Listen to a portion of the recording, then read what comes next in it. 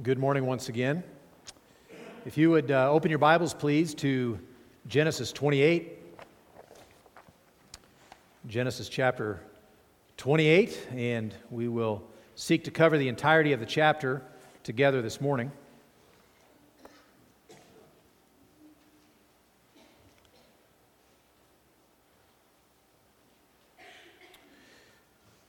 We're going to read together. I will read for us chapter 28, starting in verse 1. This is the word of the Lord. Then Isaac called Jacob and blessed him and directed him, "You must not take a wife from the Canaanite women. Arise, go to Paddan Aram, to the house of Bethuel, your mother's father, and take as your wife from there one of the daughters of Laban, your mother's brother. God Almighty bless you and make you fruitful and multiply you, that you may become a company of peoples. May He give the blessing of Abraham to you and to your offspring with you, that you may take possession of the land of your sojournings that God gave to Abraham." Thus Isaac sent Jacob away, and he went to Paddan Aram to Laban, the son of Bethuel the Aramean, the brother of Rebekah, Jacob's and Esau's mother. The grass withers and the flower fades, but the word of our God will stand forever. Let's pray. Father, we are grateful that you have given us your word,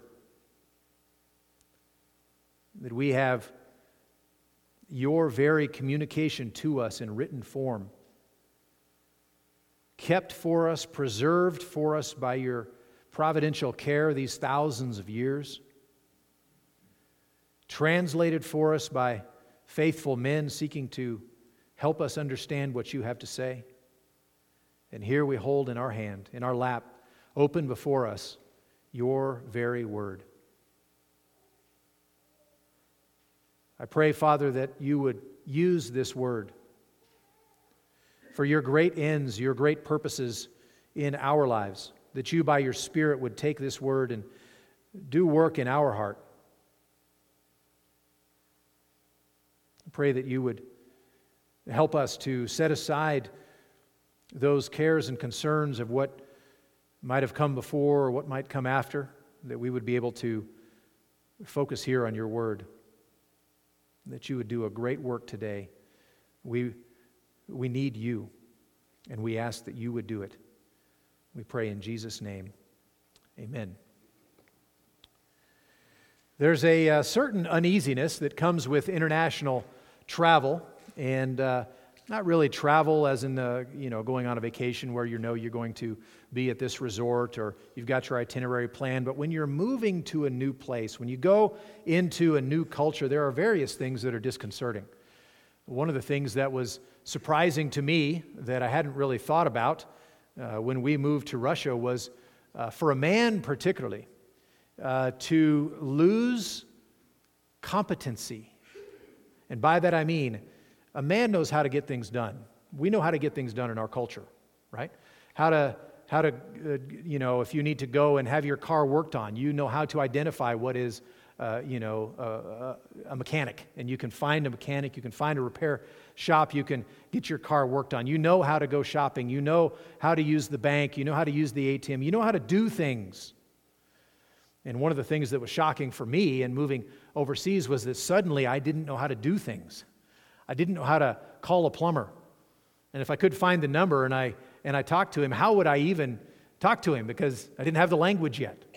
Or if I needed to get some kind of legal thing taken care of, I didn't know how to do that. You just don't know how to do it when you move into a foreign culture. And one of the aspects that was maybe one that we think of more to the forefront, particularly as we think about going to places that aren't really friendly, perhaps to Americans, or perhaps aren't really friendly to Christians, is safety.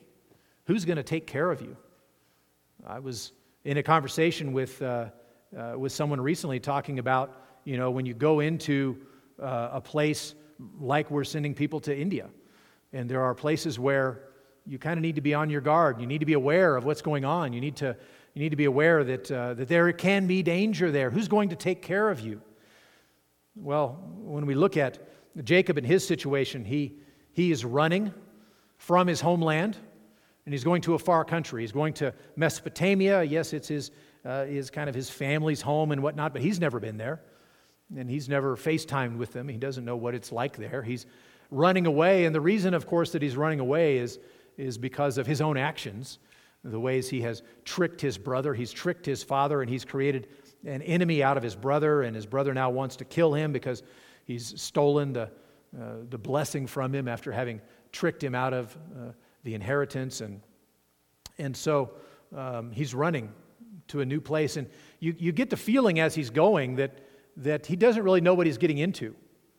And as we work through this chapter, you can see that he's grown up. He's spent his childhood, and he's not a child anymore. He's over 40 at this point, but he's spent his life in this context that's familiar.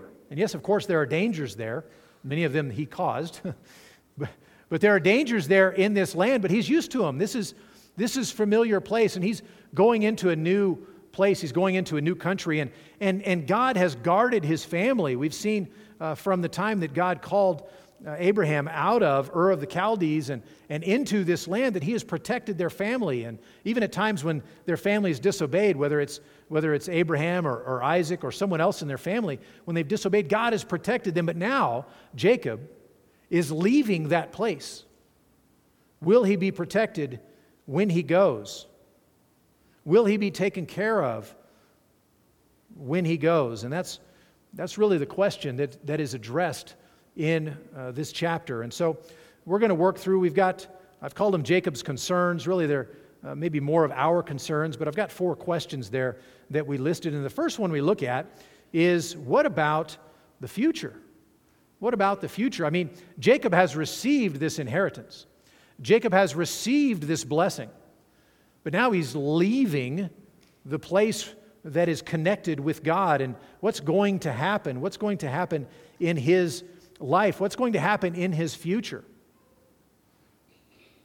So we see in verses 1 and 2 that he receives instructions regarding marriage. Isaac calls Jacob this time. Last time Isaac called Esau. And he blessed him. Last time he had wanted to bless Esau, but now Isaac calls Jacob and blessed him and directed him. You must not take a wife from the Canaanite women. Arise, go to Paddan Aram, where your family is, to the house of Bethuel, your mother's father, and take as your wife from there one of the daughters of Laban, your mother's brother. It's time to get married, and you need to go and not marry one of these Canaanite women, a woman from the land. Instead, you need to go back to our ancestral land, to the sphere of our family, particularly the family of your mother. Go back there and marry someone from there. And how important is who you marry? I don't think you can overstate how important is that person that you marry. That person will have an influence on the rest of your life. That person will have an influence on your children, grandchildren, and the rest of your descendants to a great degree. And so Isaac here wants to make very certain that whereas Esau has already taken Canaanite wives for himself, he wants to make sure that Jacob, the one who has received the inheritance, the one who's received the blessing, that make sure he marries the right woman. And certainly it's not a Canaanite woman. Certainly it's not one of these women from the land. And so he sends him off, go get a wife from over there, from the family circle. So very clear instructions are given to Jacob. And what's interesting is he moves on. In verses 3 and 4, we see giving of blessing as well. Right? He's already blessed him in the previous chapter, but this one, he knows he's blessing Jacob. Last time he thought it was Esau, and so it was sort of a mistaken identity kind of thing, but now it's on purpose. And he says, God Almighty bless you and make you fruitful and multiply you, that you may become a company of peoples. May he give the blessing of Abraham to you and to your offspring with you, that you may take possession of the land of your sojournings that God gave to Abraham. So you see here this blessing that Isaac gives to his son. This time his eyes are open. He knows he's blessing Jacob, and these are familiar aspects of this blessing. You can see land and seed and blessing mixed up in here. That he is praying, continuing on. May God give the blessing that God originally gave to Abraham, and that Abraham and God passed on to Isaac. And now may that same blessing pass on to you, my son. And so we have this blessing given by Isaac to his son. So Isaac sent him, and he went. And then we have a brief little interlude here, a pause, just kind of a parenthesis about what Esau is doing on the sideline. You remember the last chapter was a conversation between Isaac and Jacob, or Isaac and Esau, and Jacob was on the sidelines, as it were, as Rebekah tells him about it. Here, it's vice versa, but you get the idea that Esau picks up on it. We read in verse 6, "Now Esau saw that Isaac had blessed Jacob and sent him away to Paddan Aram to take a wife from there. And that as he blessed him, he directed him, 'You must not take a wife from the Canaanite women.' And that Jacob had obeyed his father and his mother and had gone to Paddan Aram." So here's Esau's response to his brother receiving these instructions, to his brother obeying those instructions. And now what's Esau going to do? He's now kind of on the outside because of his relationship with his brother. We see what has happened there already. And so, verse 8, when Esau saw that the Canaanite women did not please Isaac, his father, the Canaanite women he has already married, the two wives he's already taken, Esau went to Ishmael and took as his wife, besides the wives he had, Mahalath, the daughter of Ishmael, Abraham's son, the sister of Nebaioth. Isn't Esau a little bit of a tragic character? Here, it seems like he's trying to win back his father's favor. And so, in that sense, our heart kind of goes out to him a little bit. We kind of can sympathize with him a little bit. Now, little brother has become big brother, has received the inheritance, has received the blessing, and now the father has given him instructions, and he's obeying those instructions. There seems to be blessing that Isaac is pleased with Jacob's decisions, and so now Esau decides he's going to imitate. He's going to do the same thing and see if he can earn his father's favor, and so he's going to take a wife from among the family as well. But he just can't get it right. And so rather than going back to Mesopotamia himself to take a wife, as Isaac had commanded Jacob to do, rather than going back to his mother's family and that circle back there, instead he goes to his father's family, and particularly his cast-off uncle's family. He goes to Ishmael's family. Remember, Ishmael was a son in the previous generation who had been set aside. He was not the inheritor. But that's where Esau goes to take a wife. And so he takes a wife whose mother was Egyptian and whose grandmother was Egyptian. He's making all the wrong moves. And so Esau is kind of a tragic looking character in this situation. But we see here that the father's blessing has intentionally passed to Jacob, that we're looking into the future, and we see that Jacob has had a blessing prayed over him, that God would bless him as he goes, that his father is pleased with him in the steps that he's taking, that he's to go and take a wife from among the good stock back home. He's to follow the Lord in these ways. And so his future is being taken care of. His future looks bright, his future looks good, but that raises a second question for us that we have to deal with, and that is, what about the spiritual? That's the future. And all we've ever seen Jacob deal with is the future and money and blessing and privilege and those sorts of things. We've never seen him deal with the spiritual aspects. We haven't seen him interact with God at all. And so we don't know him spiritually yet. I mean, we've seen what he's done. We've seen that he's willing to lie, cheat, and steal to get ahead. We're not very encouraged about his spiritual condition, but we see in verse 10, Jacob left Beersheba and went toward Haran. So he begins the journey. He's going to make that trek. It's going to take him some number of weeks, perhaps months.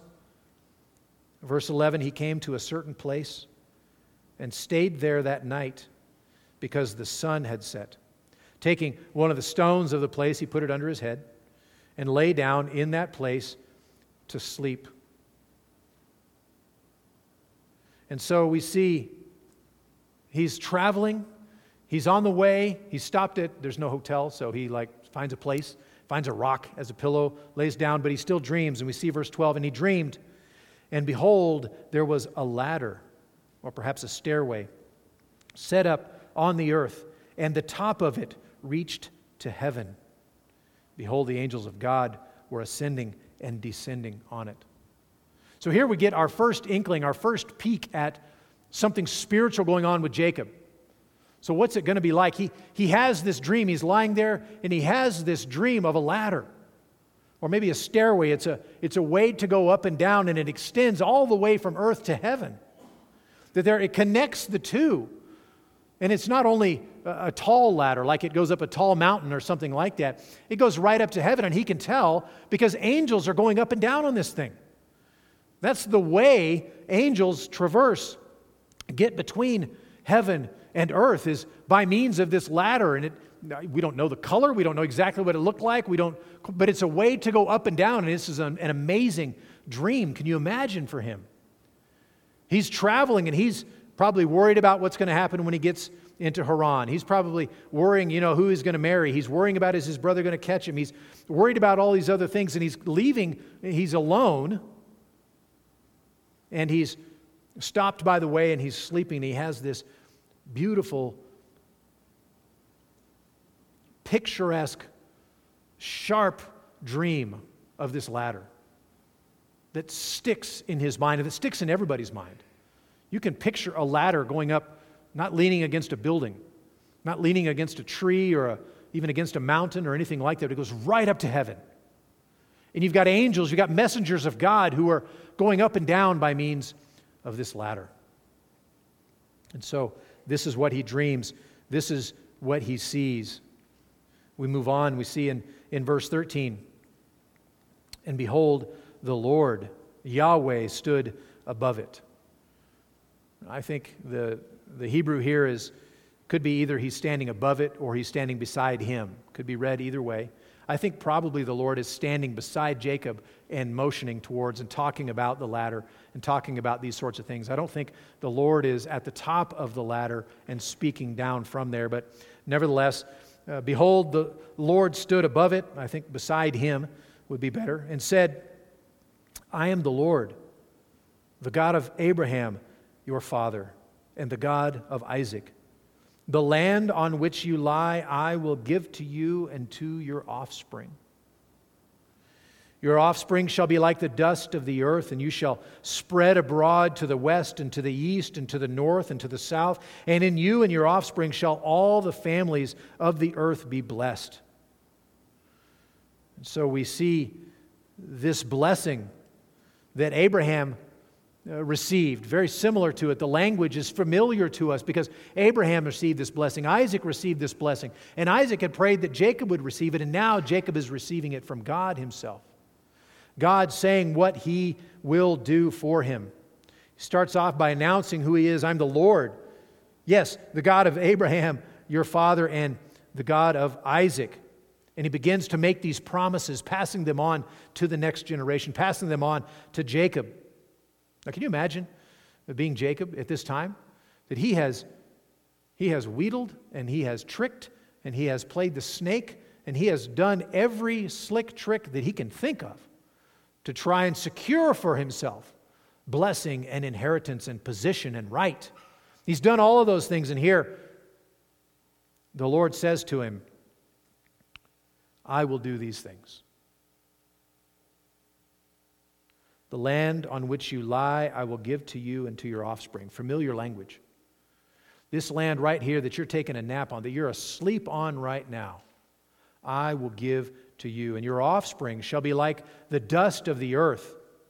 And you shall spread abroad to the west and to the east and to the north and to the south. That's new language. Focusing, emphasizing that Jacob, you've heard of the blessing your father received. You've heard of the blessing that your grandfather received. And it's expanding. It's more than you ever thought. Your offspring are going to spread to the four winds. They're going to be spread to the four corners of the compass, filling the land, overfilling the land. And in you and your offspring shall all the families of the earth be blessed. This great blessing given to Abraham and now Isaac and now Jacob wasn't only for them. It was great blessing for them that was to turn into being a blessing for all the families of the earth, including you and me. So he must have been encouraged to receive this message, to receive this vision from God. We see in verse 15 that it gets even better. He says, "Behold, I am with you, says the Lord to sinful Jacob. I am with you, and will keep you wherever you go."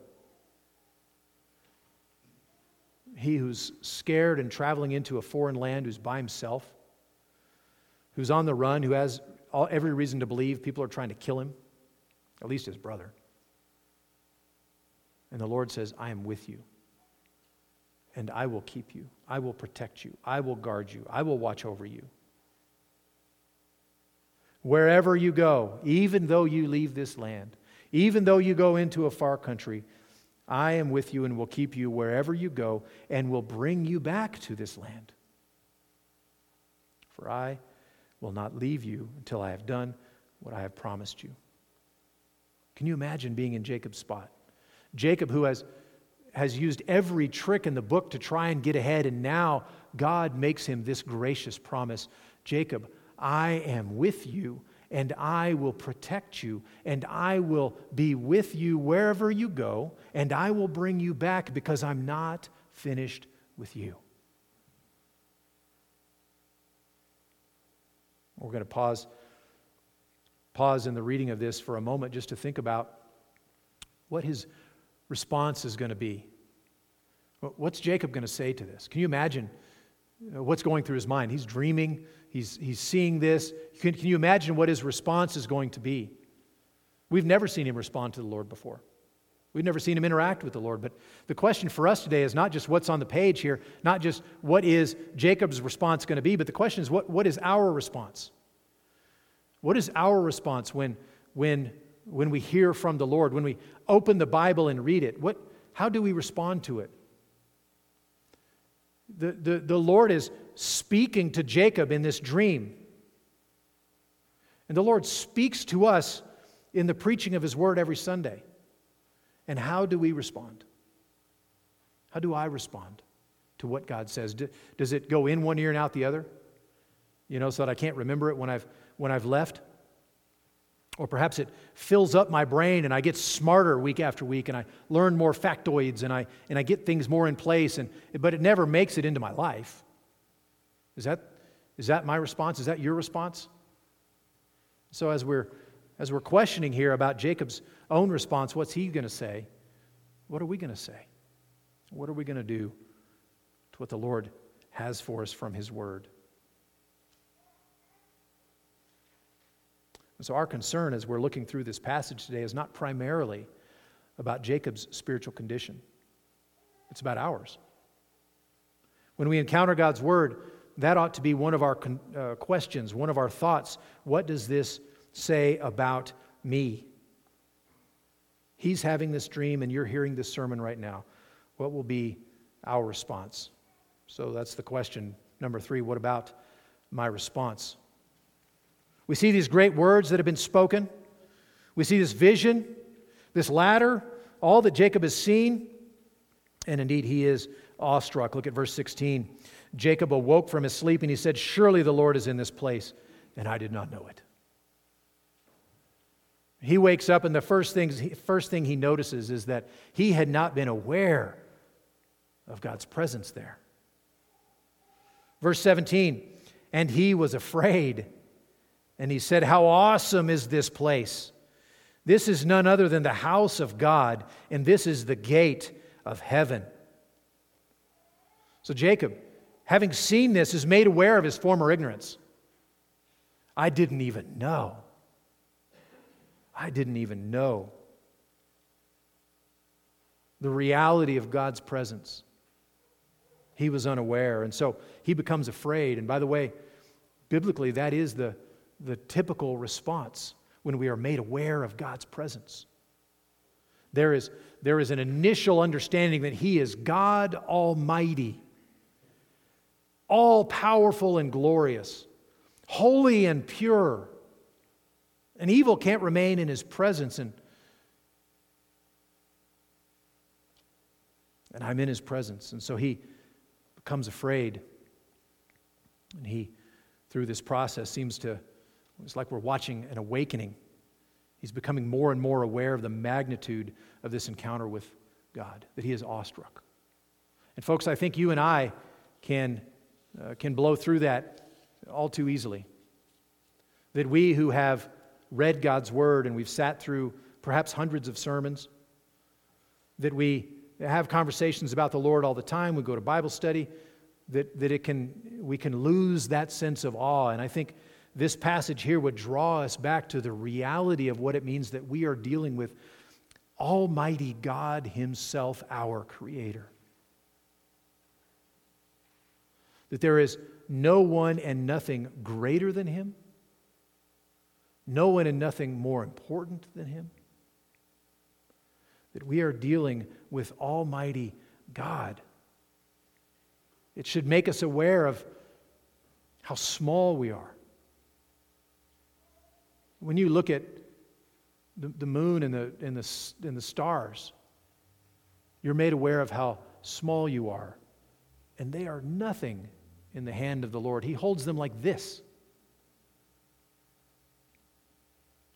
Jacob is becoming aware. He's awakening to that fact even as he wakes up from this dream that he is in the presence of God. And so you see his response here in verses 18 and 19. So, early in the morning, Jacob took the stone that he had put under his head, and he set it up for a pillar, and he poured oil on top of it, and he called the name of the place Bethel, but the name of the city was Luz at the first. So you see, his response is not just awe in his heart, not just a thought in the middle of the night, wow, that was really powerful. Not just a momentary waking up from the dream and his heart's beating. He's like, wow, yeah, I kind of need to get over that vision. I need to move on. I need to get back to normal. Now, as soon as he wakes up, he responds and he consecrates this place. He takes this stone that he had been using as a pillow. He had rested his head against it. He stands it up as a standing stone. It's a monument now because this place is special. He anoints it with oil, indicating this is a special spiritual place. And he changes the name to Bethel, House of God.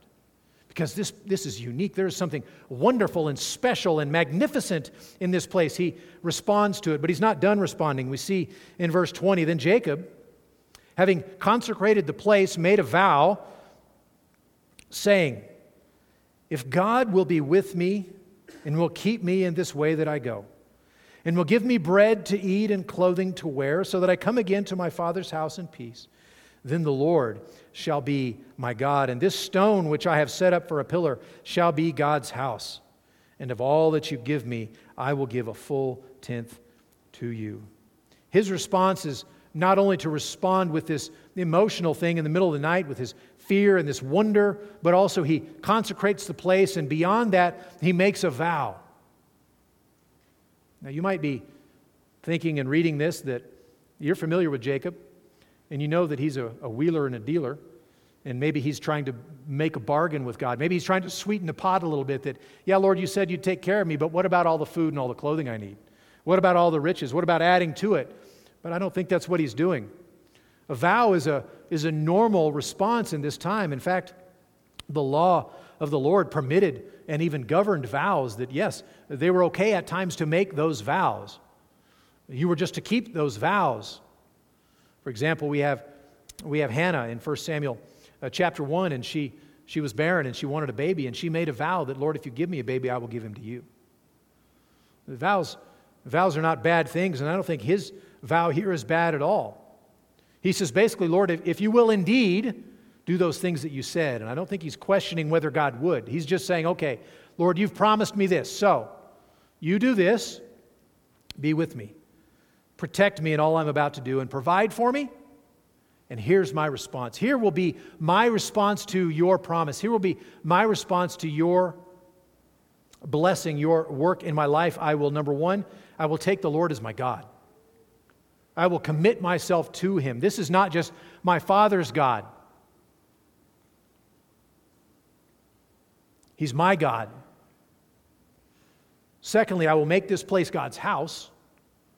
And thirdly, I will give a full tithe of everything that I have to the Lord. He's committing himself. He's responding to what God has done. I don't think he's trying to twist God's arm in any way. And in fact, this same vow is going to be referenced again in chapter 31 and chapter 35. This is important. This is momentous. This is a very powerful expression of an awakening faith on Jacob's part. This is his response of faith and his response of worship to what he has seen. And so, what a powerful thing he has done here, and responding in such a way, not just some whispered words in the middle of the night, not just making a statement or praying a prayer or doing something. He's responding with all that he is. Jacob, who's been a trickster and a shyster, is willing to give up a tenth of all that God gives him. And so we ask questions, we have concerns here about Jacob, and we see that God is at work in him, that he is growing and he is developing. And we have this image and we have the blessing being passed on, so that now we're not talking about Jacob the question mark. Jacob is the one who has actually intentionally received his father's blessing, and he has received the blessing from God Almighty. Now, Jacob is the next patriarch. The blessing has moved Abraham to Isaac, and now to Jacob. We know. He's seen this vision. He's seen this ladder. He's heard these words from God. So what are we to take away from this chapter? Well, there are many things we could take away, but there's a fourth question we need to ask. What about a mediator? What about a mediator? If you would turn in your Bibles to John chapter 1. A number of years ago, we were doing a Sunday school class working through the Gospel of John, and we got to John chapter 1, and I was struck by this passage. John chapter 1. Again, the question is, what does Genesis 28 mean? What are we to take away from it? Are we to take away an example of a man coming to faith? Yeah, I don't think that's primarily what we're to take away. We're to learn that the blessing is now passed on intentionally to Jacob, but Jacob is the new patriarch. We are to learn that. But I don't think that's the main thing.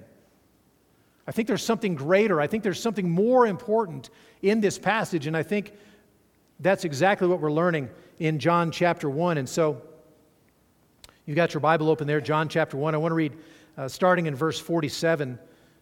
Jesus saw Nathanael coming toward him and said of him, "Behold, an Israelite indeed, in whom there is no deceit." Nathanael said to him, "How do you know me?" And Jesus answered him, "Before Philip called you, when you were under the fig tree, I saw you."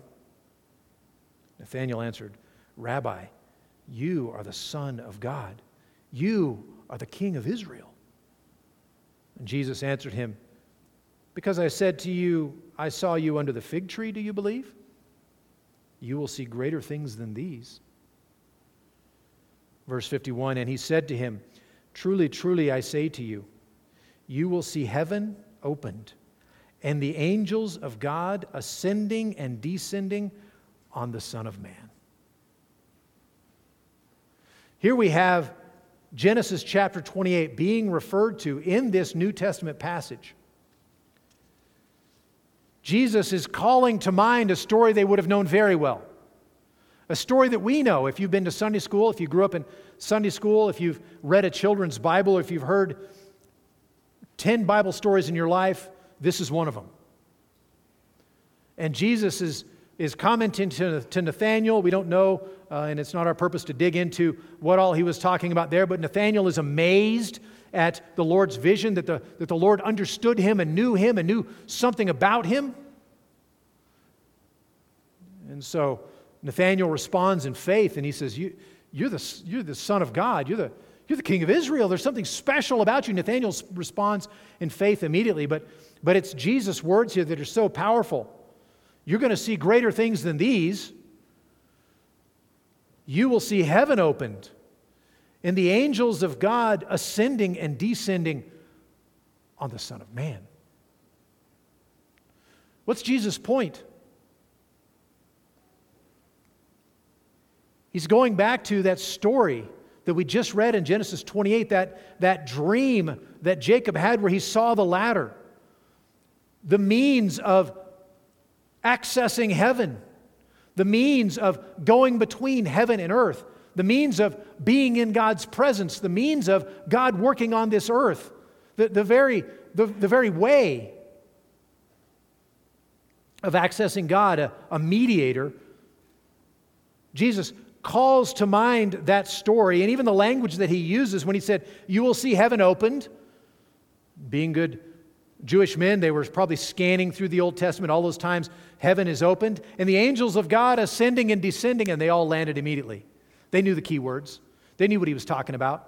And they flashed back to Genesis chapter 28, and they remembered their own class. They remembered memorizing that. They remembered lessons being taught on that. And they remembered the vision of this ladder, this stairway that goes between heaven and earth, and you got the messengers of God going back and forth right there. And then Jesus concludes with words they didn't expect. Perhaps Nathanael was expecting Jesus to say, you'll see heaven opened, the angels of God ascending and descending on that ladder. You're going to have a vision that is just as glorious and just as wonderful as the one that Jacob had. You're going to have this special encounter where you see this picture. It's going to be opened up to you, and that's probably what they were expecting. No, that's not what Jesus said. Jesus said the heavens will be open. You're going to see it. And you're going to see angels ascending and descending on the Son of Man. On me, Jesus says. I am the ladder. I am the mediator between God and man, says Jesus. I am the way and the truth and the life, he will say later in John. I am, says Jesus. It's a recurring message in the Gospel of John that Jesus is that mediator, that way of getting to heaven. Jesus is the one who makes it so that Almighty God, in His infinite glory and wonder and majesty and power and holiness, in whose presence we ought to be fried to a crisp or driven to outer darkness. Jesus is the one who stands between us and Him, making a way between us and Him. The ladder is Jesus. The way to and from is Jesus. He is the way and the truth and the life. He is the one who has borne the wrath of that Almighty God, the wrath for our sin, borne it in Himself on the tree, bearing the full extent of God's wrath for my sin, which was quite an extent, taking it upon Himself, bearing it all the way so that it's gone towards me. There is no wrath left for me. There's no wrath left towards me. It is expended entirely, fully, and completely for me in Christ Himself. And so my sin is taken away, that barrier between me and Almighty God, that barrier of my sin is taken away, but in order to be in God's presence, He's righteous. We must not only not have filth, we must be righteous as well. And Jesus is righteous as well. In His life of obedience, He fulfilled that. He Himself has full righteousness to give to me by faith, to declare it on my account by faith. So that Almighty God in His unimaginable power and beauty and wonder and holiness and wrath for sin is entirely appeased for me. How? By means of the ladder. By means of the one who is the way and the truth and the life. And no one comes to the Father but by Him. Jesus Himself is my way to the Father. Jesus Himself is the mediator between me and holy God. And so that moment, and we need not to pass over that moment that Jacob had of awaking and being afraid. We need to recognize God is still that way when I have Christ. There's a ladder and He's mine. And so I know a greater peace because I recognize God for who He is, and I glory in Jesus, my ladder. Jesus, the one who is my mediator and gives me access to the Father. So there's an implication here, and that implication is that Jesus Himself is that ladder. And we need to remember, even when you're thinking later on, even as you're telling your kids or your grandkids about this story of Jacob's ladder, don't leave it there. Don't leave it there. It gives the idea that there's a way for us to climb up to God or something like that, or maybe it's in a faraway land or something. Come to John chapter 1 and see that it is Jesus who is that way. So, Jacob responded. He responded in worship. He responded in awe to God. How will we respond? What's our application? First, look to Jesus as your ladder.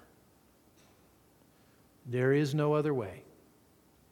Jesus did indeed say, I am the way and the truth and the life, and no one comes to the Father but by me. There is no other way for sinful man to have access to almighty, holy God, but by means of the mediator.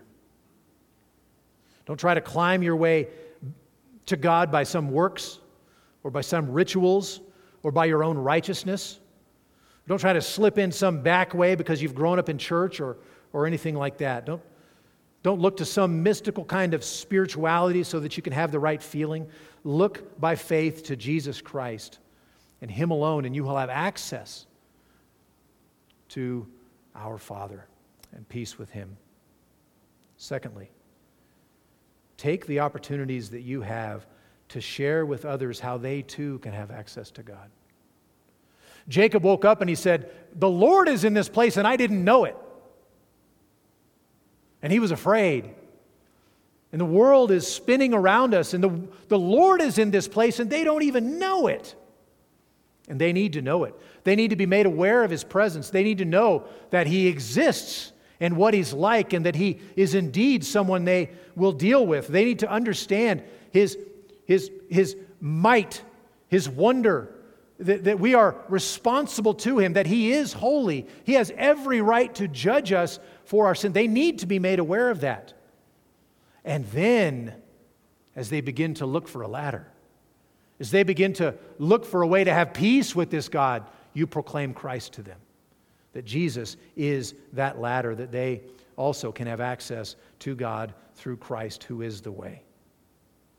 Take that message of that ladder. Take that message of our mediator to a world around us that is taking a nap and is unaware that the time will come when they will have to answer to this God, the one they've ignored. So take those opportunities to point them to Christ. Thirdly, take comfort. Take comfort. God told Jacob, I will not leave you until I have done what I promised you. I'm not finished with you yet. And so he committed himself to taking care of Jacob as Jacob was going away and doing all the things that he is doing. And I'm reminded of a New Testament promise for every Christian. God says, I will never leave you or forsake you. Do you need something else to go with you? Do you need some other protection? Do you need some other comfort? Do you need some other strengthening or some other help than God Himself? No, you don't. He says, I will never leave you or forsake you. And so the author to the Hebrews continues, we can confidently say, the Lord is my helper. I will not fear. What can man do to me? The courage we ought to have, the comfort that we ought to have because of the very presence of God, our Savior. Christ Jesus Himself has brought us to the Father. What a comfort. He says He will not leave us. He's not finished. We have God's very presence in Christ. His Holy Spirit dwells within us. And as Jacob was leaving the promised land, and it was uncertain whether he would be leaving the protection of God behind, God met him on his way to pass on the promises previously given to his grandfather, previously given to his father, to pass them on to him, and not only pass them on, but actually improve upon them to him. Christian, the promises God has made to us do not come to us in audible form. We don't expect a dream like he had. We're not going to hear from God in audible form, but they come to us in the sure and certain words of our Savior that we see written in John 16 in verse 33. I have said these things to you, that in me you may have peace. In the world you have tribulation, but take heart. I've overcome the world. Or in Matthew 28 and verse 20, I am with you always, even to the end of the age. Says our Jesus to us. Praise God, from whom all blessings flow. And all those blessings flow to us in Christ Jesus, our mediator, who is prefigured in this Genesis 28 chapter in vivid and very comforting dream to Jacob, but communicated to us, given to him all those years ago, and ours even now in Jesus Himself. May the joy and the trust that that dream inspired in the patriarch pale in comparison to the full understanding that you and I have of Jesus, our Lord. Let's pray. Father, we have been dealing with events that took place thousands of years ago. In these words you spoke to Jacob, in this dream you gave him, and the way that you worked in his life. And far be it from us to leave it on the page. Far be it from us to leave it in history. He responded to your word. How will we respond to your word? May we respond in faith. May we respond by running to that ladder, Jesus our Lord, by whom we have access to you. I pray that there wouldn't be a person in this room who has not done so. I pray that you would work in the hearts of everyone here, that we would look to that ladder, that we would look to Jesus, and in Him know what it is to have peace with you in Him. And Father, I pray that you would work in our hearts so that we would have compassion for a world around us that's sleeping, is not even aware of your presence, not even aware of the reality of who you are, and that one day they will stand before you and they will give an account. And they don't even know it. Give us boldness and courage, knowing that as we go, even though someone might say mean things to us and others might not listen to what we have to say, that we have you as our helper. What can man do to us? And so, Father, we rejoice in Jesus, our Savior. Build us up, we pray. Help us to take this message to others and see them come to you as well, and work by your Spirit as we do so. We pray it in Jesus' name. Amen. I would remind you about the evening service that we have tonight. We're continuing on our discussion of covenant theology, and that will be 6 o'clock. We're finished right at 7, just across the way. Otherwise, God bless you all. There will be a family up here to pray with you, by the way, at the end of service, and I will be down here, and I would love to chat with you. Thank you all, and you're dismissed.